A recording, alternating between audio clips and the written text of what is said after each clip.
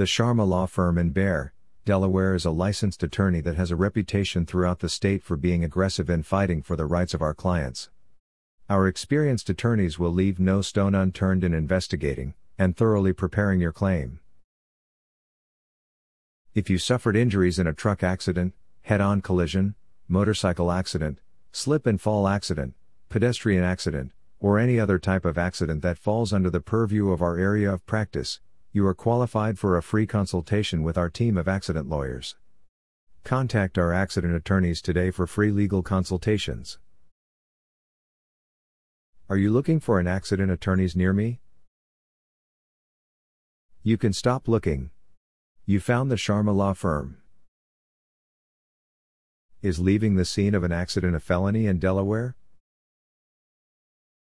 In Delaware, you are required by law to stop right away following an accident.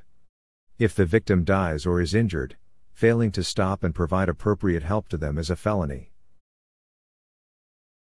How do I report a hit and run in Delaware? If a motorist or passenger suffers a significant injury, dial 911. Make sure you contact the police and request a copy of the accident report. Do not accept responsibility for the accident or assign blame when you call your insurance company to report it. What is your service area for the Bear Law Office?